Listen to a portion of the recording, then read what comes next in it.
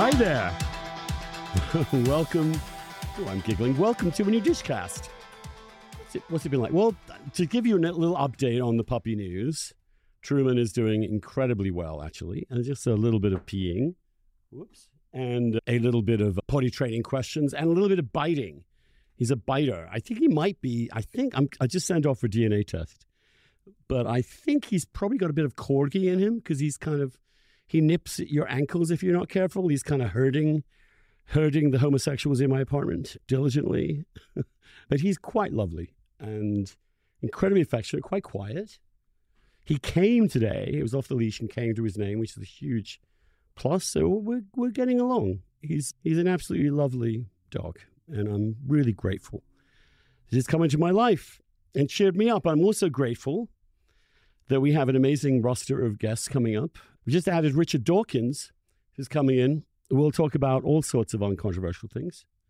Adam Moss, my boss, or former boss, former editor of New York Magazine, former editor of the New York Times Magazine, one of the greatest magazine editors of our time, insofar as there are any magazine editors left. We also have George Will, who's coming in. Let's talk about conservatism. Abigail Schreier, who just did Joe Rogan, so she's really stepping down to come on this show. And we have Christian Wyman, we've already recorded it. I think those of you who are interested in affairs of the soul and of eternity and of life and of despair and sickness and all the rest of it, it was a really raw and interesting, and he's a brilliant man, discussion, and we'll be bringing that up at some point. But today, the word raw actually does come to mind reading this book. Rob Henderson is here. He's a 34-year-old independent writer, and his work has been in the New York Times, the Wall Street Journal, the Boston Globe, plenty of other places, and he now writes a really great Substack called Rob Henderson's Newsletter, brilliantly innovative title, and he had an unbelievably shitty childhood in foster care, pretty scary and intensely shitty adolescence, I would say. And then things have gotten slowly better after he joined the Air Force at 17. And then graduated from both Yale and Cambridge, for which the story of which is just kind of a staggering act of self-achievement and self-actualization. And the book that he wrote all this about, which I'm still kind of absorbing because it's a really intense book. It talks about stuff that's happening in America that people on this podcast and many people we've had on this podcast care about, but have never really had any direct personal experience of. His book is called Troubled, a memoir of foster care, family, and social class. Rob, thanks for coming on the Dishcast. We met at the Substack party in London. That's right. Yeah, thanks, Andrew. Great to be here. Yeah, that was a couple of months ago, Substack gathering in London. And, I've been reading your work for years, but yeah, that was the first time I ever got to meet you in person. What were you doing there in London? Yeah. Well, I got invited to the Substack thing, but I'm still based in Cambridge. Yeah, I'm there on a visa now. So I finished my PhD a little over a year ago and stayed, I like living in Cambridge. It's a beautiful little town, very quaint. God. It's beautiful. And my girlfriend, we have an apartment there. We met in grad school and we both English? kind of, no, she's Malaysian Chinese, but she's been in the UK for, I want to say like a decade now. She did her undergrad. She's lived there for a long time. We met while she was doing her master's. I was doing my PhD. And yeah, we just really like our little life there. And we probably won't stay long term, but for the foreseeable short term, we'll remain there. And who knows, next steps, probably back to the States. How have you enjoyed England? Just what's your impressions of that place? Obviously, you have talk about this book, but going to England immediately into Cambridge is about as rarefied an entry into English life as you could possibly get. Yeah, my observations, I don't know how, I didn't focus too much on the British class system in the book, more so the American. I'm just more familiar with U.S. culture, of course. when I got to Cambridge, I got there late 2018 when I started my program, and then the university shut down during the lockdowns. So you've had a really weird it was experience. Yeah, exactly. I didn't get the fully immersive experience that I had at Yale, for example. But I will say, and others have observed this too, that the class system in the UK is just much more out in the open. People are less apologetic or sensitive around it. I had this conversation actually recently with a Cambridge professor. I won't name names, but he and I were, and I don't think he would even mind, but I still shouldn't, which is that he was telling me about these two postdocs in his department. And he was like, look, Rob, to be honest, I can't do the accent. To be honest with you, they're not really going to make it, these two guys. They're Northerners. And I was like, what do you mean Northerners? And he's like, they're from the North. And, and he was trying to explain to me. Later, I came to discover that there's this North-South divide. I've lived there for years and I still hadn't fully understood this, but there's this North-South divide that I was unaware of, where the North is, I guess, roughly considered the equivalent of flyover country in the U.S., and the South is where London is located, more metropolitan. And he was just very, unapologetic and very open with his opinion when I went to Oxford, this is an awful phrase they would use, because there would be a bunch of people from state schools, often from the north of England, who were often in the hard sciences. They were known collectively as the Northern Chemists. Okay. It's a horrible description of them. Have you seen Saltburn? Have you seen I haven't seen it yet. It's on my list, but I heard you got to see the beginning of it, because before you get to the country house and the felching of the bathtub, you actually have a rather fascinating little slice of what it's like to be a kind of ordinary middle class boy entering this upper class drama. And I that's a bit like your experience at Yale, but we're getting way ahead of ourselves. And let's go back to the very beginning. Because if I were to describe you, I would get lost, really, in terms of dads, plural, non-dads, mums, lovers. I mean, it just, the people in your life that were in charge of you there's just so many of them, and they're in such quick succession in so many ways that you almost need a diagram to figure out who's bringing you up at which time. So let's just start from the very beginning. You were born where?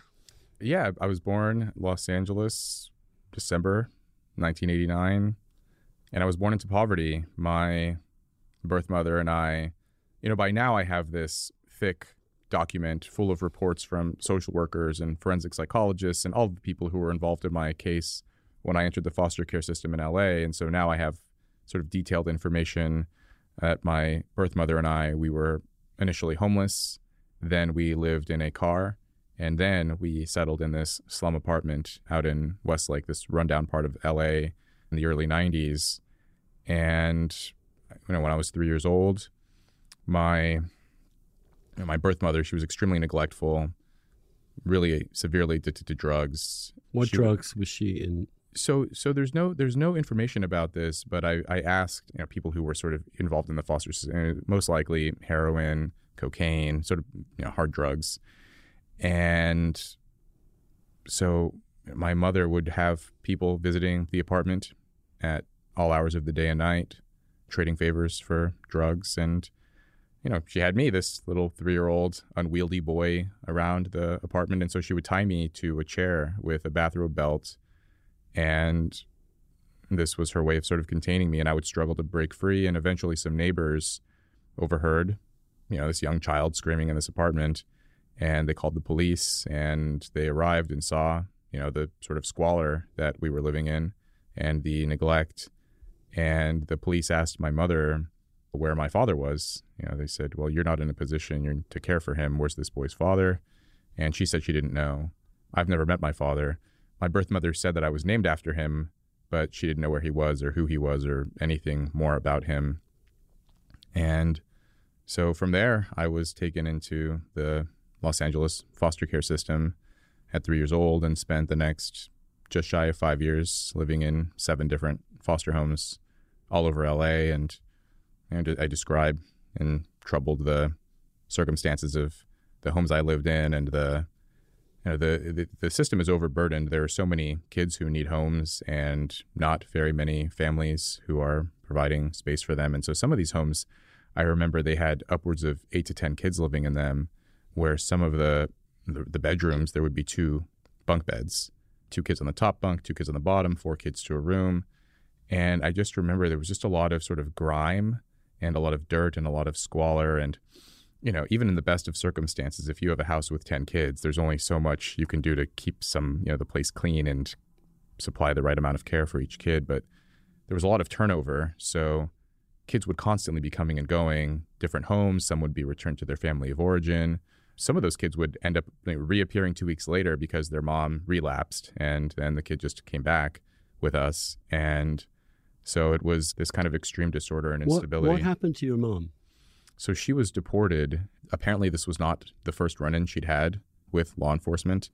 And so she was returned back to South Korea, where she was from. She came to the U.S. from Seoul as a young woman to study, and then started partying and, getting into drugs. And I was born in L.A., and so I was a U.S. citizen, and I remained in the system in this holding pattern. So you've never seen her again? I never seen. Yeah, I was 3 years old. That was the last time I saw her, and I had, like I said, no information about my father. It was about a year ago I took this genetic ancestry test. It was a 23andMe. Just curious about that side of my family, and I discovered that I'm half Hispanic on my father's side, and I went my entire life not knowing this about myself. And so now what I tell people is, I went to bed Asian American, white adjacent, and then I woke up an underrepresented minority. And it would have been nice actually to have that information, back when I was applying for college and grad school. That might have been useful. But that's, that was completely new information for me. And, in these foster homes, did a dad emerge at some point? No, every single home I lived in, it was always a woman who was the primary caregiver, foster mom. And I write about some of them in the book. I have sort of vague recollections, their husbands, they had, there was a male figure in the house, but they were working, or they were just, uninvolved though with child rearing. I remember, one of the homes I lived in there, the foster mom, she had her own children living there too. They were slightly older than me. And sometimes they would go off and, hang out with their father. But generally, it was just the foster moms who were responsible for care.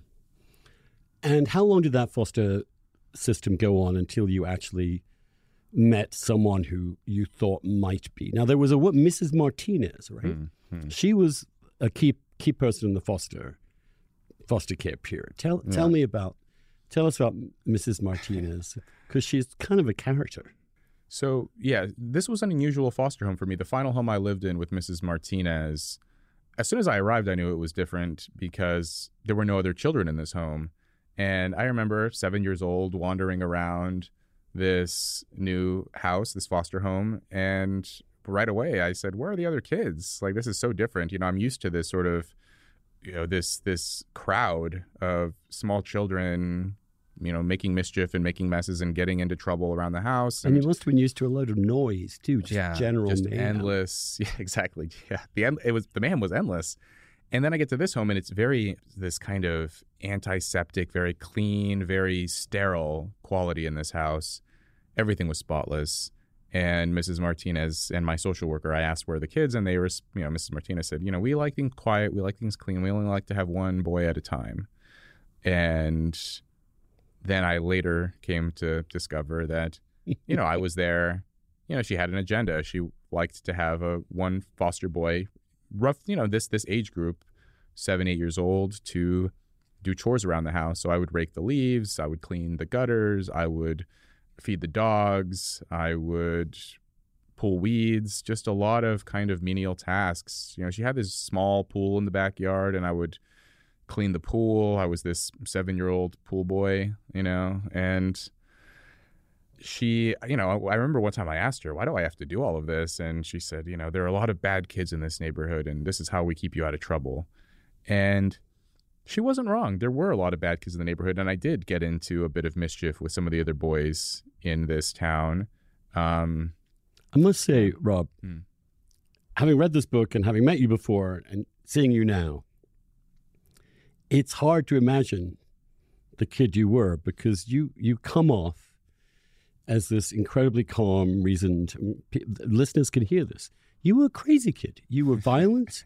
You did every kind of drug imaginable. You hung out with really bad characters, and you knew all of this, and you continued this kind of behavior. So, but with Mrs. Martinez, you weren't quite out of it. It was only when you went to their next home in Northern California that things began. You began to really act out. Yeah. But first of all, you got a parent. You actually had a parent. Yeah, yeah. I mean, the Martinez home, that was a strange experience for me of, doing all these chores, and it was just a unique. Yeah, she got a pet parrot at one point, and I had to feed this bird that would, attack me and scratch me, and a parrot. A pet parrot, Mr. Carlos, and she insisted I use that whole title, Mr. Carlos, and I would sometimes just call the bird Carlos because it would infuriate her. She said, "That's Mr. Carlos." Oh, okay. This is an indie movie waiting to be made. And that was the last home I lived in. I was adopted by this working class family. We settled in this town called Red Bluff in Northern California. It's located in Tehama County, one of the poorest counties in the state. It's a part of California people aren't really familiar with. Everyone knows LA, everyone knows San Francisco. But if you go 2 hours north of Sacramento, kind of close to the Oregon border, that part of California is extremely sort of economically depressed, run down.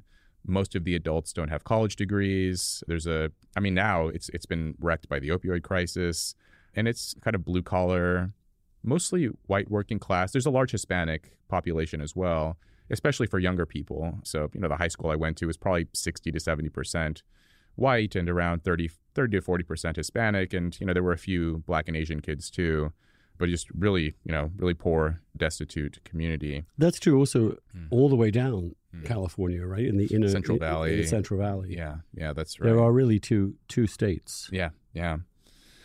And my adoptive family, they were working class. My adoptive father was a truck driver. My adoptive mom was an assistant social worker. And they were married, and they had a young daughter, their birth daughter, who became my adoptive sister. And her name? Hannah. Yeah.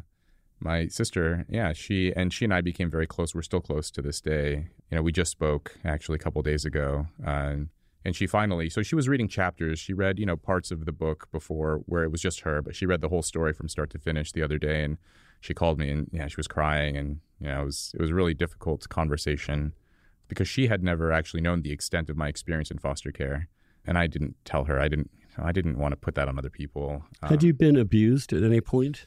It was never, at least to my recollection, never outright physical or sexual abuse or anything like that. It was more so extreme neglect, which is actually the most common form of mistreatment for kids who end up in foster care and then who experience foster care, is more so neglect. I do tell some instances of, depending on how, the definition of abuse of these experiences with Mrs. Martinez, where there was a period or a moment where I drowned in the pool in the backyard. And she was very slow in taking her time and observing me as I was drowning before she decided to pull me out. That was a weird anecdote. So she sees you struggling. Mm-hmm. You're 7 years old. Mm-hmm. I don't know how to swim. You didn't realize there was a deep end. Yeah. And she decides to let you kind of keep drowning for a bit to kind of teach you a lesson. Yes. Yeah, she told me twice when I entered the pool, don't go to that side. And she didn't explain why. And I'm 7 and I'm kind of this impulsive boy. And so I'm like, what's over there? And I make my way there and kind of slip once I realize there's a deep end and I'm struggling. And she looks at me, she's on the phone, and I can see her observing me, and I'm shouting for help.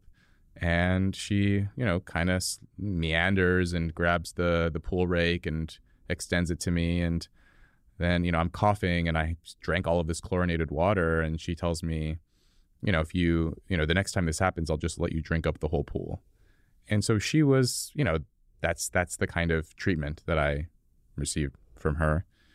Did she ever show any affection? Yes, but only in moments where she was being observed by other adults. Okay. Yeah. There was an anecdote I tell in the book about how, that one of my friends, his stepdad, was walking the dog. They walked past us, and, she kind of tussled my hair and gave me a hug as he walked by. And At the time, I didn't really understand what was happening, but in hindsight, I recognized, she wanted to have this Had image. anybody at that point in your life shown you, any adult shown you real love or affection? No. I had a social worker, Jerry. She was this middle-aged black woman who would check in on me and kind of take me to different homes, and she would take me to In-N-Out. This is LA, and and she would talk to me, and she would ask, kind of check in and see how things are going, and that was kind of the closest I. She seemed like a relatively cool character, but of course, whenever she emerged, you panicked because it meant, I'm going somewhere else now, because she was kind of the harbinger of doom in that sense. Yeah. But why did you? I mean, you nonetheless, even though you are in these strange places, strange houses, you nonetheless want to stay in one place for a period. You desperately want some kind of stability and continuity in your life. Yeah. I mean, that's, this is kind of a basic finding in developmental psychology, that kids want an attachment figure. They want a parental figure that they can rely on and connect with and depend on. And yeah, I never had that. In every home that I lived in, at least for the first maybe 2 or 3 homes, I hoped it would be my last. Once I realized that this was how things were going to be, by the 3rd home, the 4th home, the 5th home, I realized, this is my life. And I'm, by that point, actually, when I would see Jerry's car, I would I would stop feeling so much anxiety and kind of grew to accept that this is how things would. And it was hard. Do you remember how you coped with that? I mean, for example, if you suddenly found out you were moving to a new house and you got to that new house, and how would you, what were your defensive mechanisms that you put in place to kind of feel okay? Well, initially, when I was really small, 3, 4, 5 years old, it was, I would respond with this overwhelming emotion, just this very intense despair. I would cry.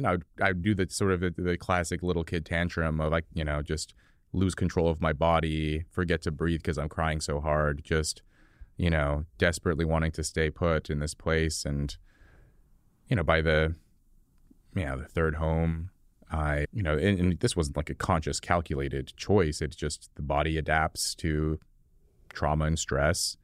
And I stopped feeling those feelings. I just kind of shut down emotionally and became very numb. And so I would go to the next home and I would just, kind of accept it. And, I remember the 2nd home I moved in, after the 1st home, it was very upsetting to be taken to the 2nd home. In the 2nd home, I was 4 years old, and I remember I refused to eat for 3 days. And, at the time I wasn't fully aware of why I was doing this, but in hindsight, what I was doing was I was on a hunger strike. And I thought that if I just stopped eating, that they would take me back to the other home. And, not that the other home was any better. They were both kind of the same. But it was familiar. Right. But it was familiar. I knew the kids there. I knew the foster parents there. And this new environment of people I've never seen in my life before. What was the reason for you being turned over quite so often? Was it the foster parents had too many kids, or? Well, there are a couple of reasons, but the main reason is that typically what happens with kids in foster care is that someone from their family of origin re-enters the picture and offers to care for the kid, whether it's the one of the parents sobers up, or an aunt or a grandmother, or someone offers to care for the kid and take them in. But if a child stays with one family for too long, this can create issues of loyalty and attachment. And so if a child lives with a foster family for a year, and then suddenly, their family member says, I can take care of the kid, and doesn't want to go because they've been attached. And then also on the other side of that, the foster parents are often reluctant to let the child go because they've become attached to the child.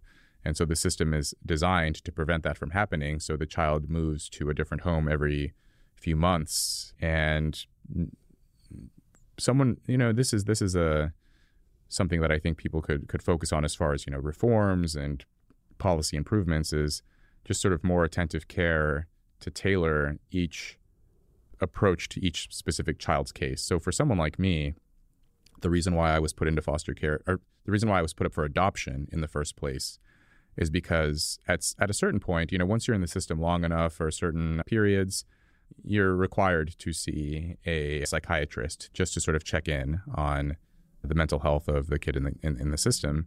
And this doctor carefully looked at my case file and noticed, okay, so this child's mom has been deported. There's no, his father hasn't been identified. There's no hope for this child to be reunited with his family of origin. And so we need to put him in the adoption care system. And I described that in the book. But that should have happened when I was 3. Someone should have recognized early on that there was no hope of me being reunited with my mother or father or anyone else. And it was only because this one doctor happened to actually stop for a moment and read carefully and then tell the social worker his recommendation and urged her to do this. And then I was adopted. But, I spent 5 years sort of in this holding pattern in the system, changing homes every few months. And there are a lot of kids like this. Critical years of development of your emotions, of your mind, of your body. What every developmental psychologist says are the crucial years. But anyway, you get to actually be adopted. How is that different a feeling than being in the foster home? At first, I wasn't entirely certain how different it would really be. I guess people told me, oh, this is going to be your new mom and dad. Mrs. Martinez, she explained this to me. But it didn't really sink in. So every foster home I lived in, at least as far back as I have sort of clear memories of interactions with foster parents, I would call them Mrs. So-and-so. And when the Henderson family came to visit me in LA, when I was still in the home with Mrs. Martinez, they picked me up and we went to a local park and just talked. And at a certain point, I addressed the person who became my adoptive mother. I addressed her as Mrs. Henderson. And she stopped and said, honey, you can call, if you're comfortable with it, you can just call me mom. And then I did. And I said, okay, mom. And as soon as I said it, it was like the first time I'd ever said that. And realized, oh, this is going to be a different kind of home. And, I have a mom and I have a dad and I have a sister, and be able to say those words and to not feel so much like an outsider too. I remember at school, I would hear kids talk about, oh, my mom or my dad or my family. And, and then I would have to say, oh, Mrs. Martinez is coming to pick me up. And that was my So experience. How old were you when you were adopted? I was 7, just before my 8th birthday. Yeah. And for the first time, you actually had a male figure in your life of authority who was taking care of you. How did that feel? It was, I had this mixed reaction to it. I had spent, years with these other foster kids with not a lot of attentive care. And so, we'd get into trouble and mischief and, teach each other swear words and teach each other to pickpocket. And my adoptive father, he was kind of a strict man, and he was fun too. He would be away during the week on his truck driving job. He took me with him. We drove to Montana and back to California. And I remember really enjoying this. And that's kind of a cool thing to do. Yeah, I really liked it. And this is in your school vacations? Yeah. And truck stops, and it was just What were truck stops like back then? They're not too different from the way they are today. Just trinkets and knickknacks and snack foods and biker dudes, and it's all every once you see. During that trip, I don't recall this, but I do remember just being a kid and being sort of in an environment with lots of truck stops. You see the occasional streetwalker and, people servicing the truck drivers for money or for drugs or what have you. And when I was 7, I thought it was just a cool place. But he was also kind of a strict disciplinarian. If I would swear or use the wrong word or get into trouble at school, I'd get into fights at school sometimes. And then he'd have me sit down and write sentences. He wasn't physically abusive, but he would have me, write sentences or do push-ups or these kinds of, penalties. Seems pretty good. Yeah. That's what you needed. At some that kind time, of way, right? I think, at the time I didn't always like it. And maybe he went a little too far sometimes, but I think overall his instincts were right that, because he was concerned that, okay, you have this 7-year-old boy who just came out of the foster system. He's going to need very tight rules and constraints and limitations, and to know that there will be swift consequences. And I remember, I didn't want to disappoint him. I wanted my dad to like me, and I wanted to prove to him that I could be a good kid. And so my behavior actually did change, and I actually did improve in school, got good grades, all of those things. And, and it wasn't really about the punishment that much. It was more so that I just wanted his approval. I wanted this male father figure to like me and to But he was accept already me. paying attention to you, which was a big improvement. Yes. But then what happened? So about 18 months after the adoption, my birth mother, or my adoptive mother, adoptive father, this new family, they sat my sister and I down, and they said that they were divorcing. And yeah, it was just really hard for me, after all of the experiences in the foster homes and everything. I thought I'd finally had this stable family, and then So it was just 18 months later? yeah, 18 months, yeah. So you just had the year and a half of some kind of sense of stable family, and then once again it's disrupted. It's it's not objectively a long period of time, but for me it was. That was the longest I'd ever been with a family. If you're 8 years old, 18 months is a very long time. It's an eternity. And every other family I'd lived with had been 6 months or less. And so to be with a family for that long, to not have changed schools that whole time, everything. And so when they separated, it was hard. And, we managed, at first it was, my sister and I would stay 1 week with my mom, 1 week with our dad. And then, one day my mom sits me down and says, it's just going to be Hannah this week. She's going to go, and you're not going to be able to go this week. And then she later explained to me that my adoptive father, her ex, was upset with her for divorcing him. It was her decision. And this was just his way of retaliating, was to cut off contact with me, to, inflict a bit of harm on her, a bit of pain, and it was really hard. So the first male authority figure who you trusted and who took an interest in you and helped discipline you, then chooses to cut you off to spite your adoptive mother. Yeah. Then something else happens. Then you discover something else about your adoptive mother. This story just goes on and on and on. It's like you can't catch a break. It's like one of these movies where you're just like, this can't happen. Anyway, so then your mom tells you she's a lesbian. Yeah. Yeah. Why not? Throw that one in. I mean, why not? Yeah, it was, so after my mom explained the situation with my adoptive father, she raised me as a single mom for a period. I mean, it wasn't a couple of months, really. We lived in this gloomy duplex, and there was this woman who would visit a lot named Shelley, and my mom introduced her as her friend, and she was over, almost every day. And, one day my mom explained to me that she was in love with this woman, and that they were in a relationship, and that, that she was gay. Did your father know that she was gay? This is a totally... No. So my mom, he didn't know until later. Was Hannah their biological? Yeah, that's right. Okay, so why did they adopt? Do you know? Yeah, so my mom had always wanted another kid. She didn't want to go through another pregnancy. Okay. My adoptive father he was kind of on the fence, the idea of another child, but my adoptive mother convinced him, let's get another kid.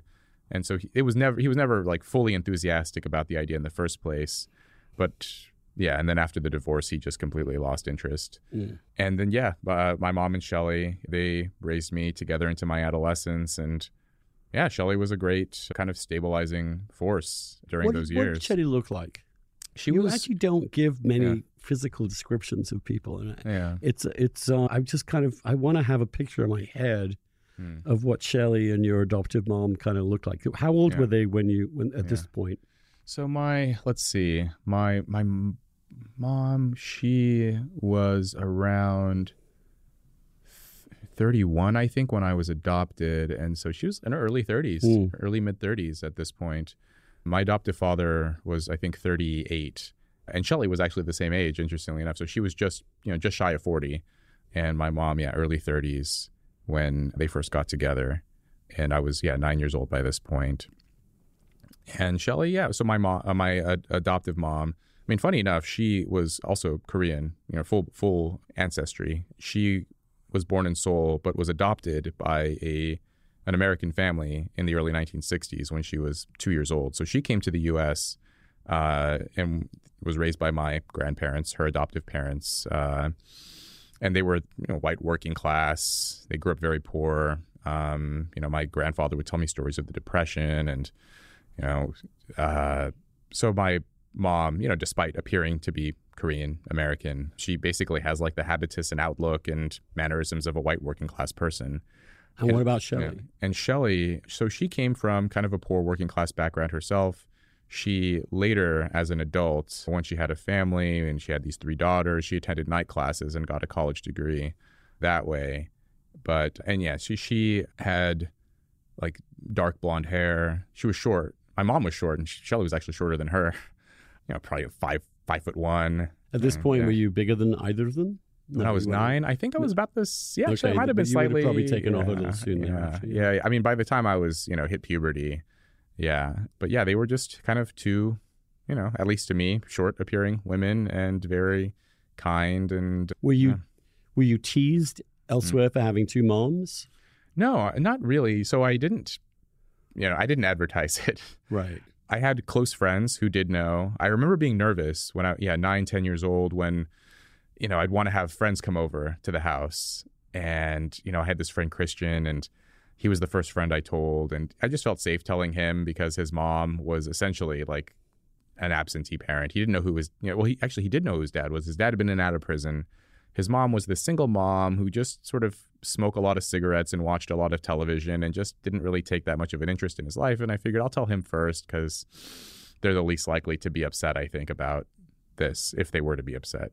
And they weren't. And then I told my other friends, and no, actually, interestingly enough, I don't recall a single instance of ever being made fun of or teased for any of this, which is, and it's funny because this was, a kind of more conservative part of California, of the country, in the late 90s, early 2000s. And casual homophobia was rampant. There were a lot of jokes.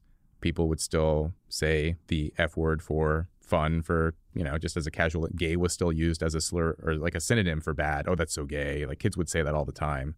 But then, upon seeing actual gay people and meeting my mom and meeting Shelley, I don't remember anyone actually being. So then you begin to feel like you have some kind of stability again. And then what happens? I just feel it's this pocket too. Hold on to your seats, listeners, because it's just one shitty thing after another. So tell us Hi about there. the night of the shooting. This is not the end of this podcast. In fact, we're only just getting going.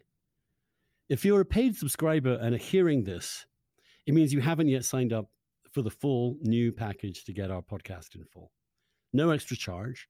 Just go to andrewsullivan.substack.com/listen, LISTEN, and make sure your podcast is up to date with the Dishcast. You'll be able to add it to your Dishcast feed and never hear this message again and go back to exactly what you've been doing for the last 2 years. And I'd like to thank you, too, for contributing for so long. If you're hearing this message and you haven't yet subscribed and want to listen to the rest of the podcast, then just subscribe. It's very easy. andrewsullivan.substack.com is $50 a year.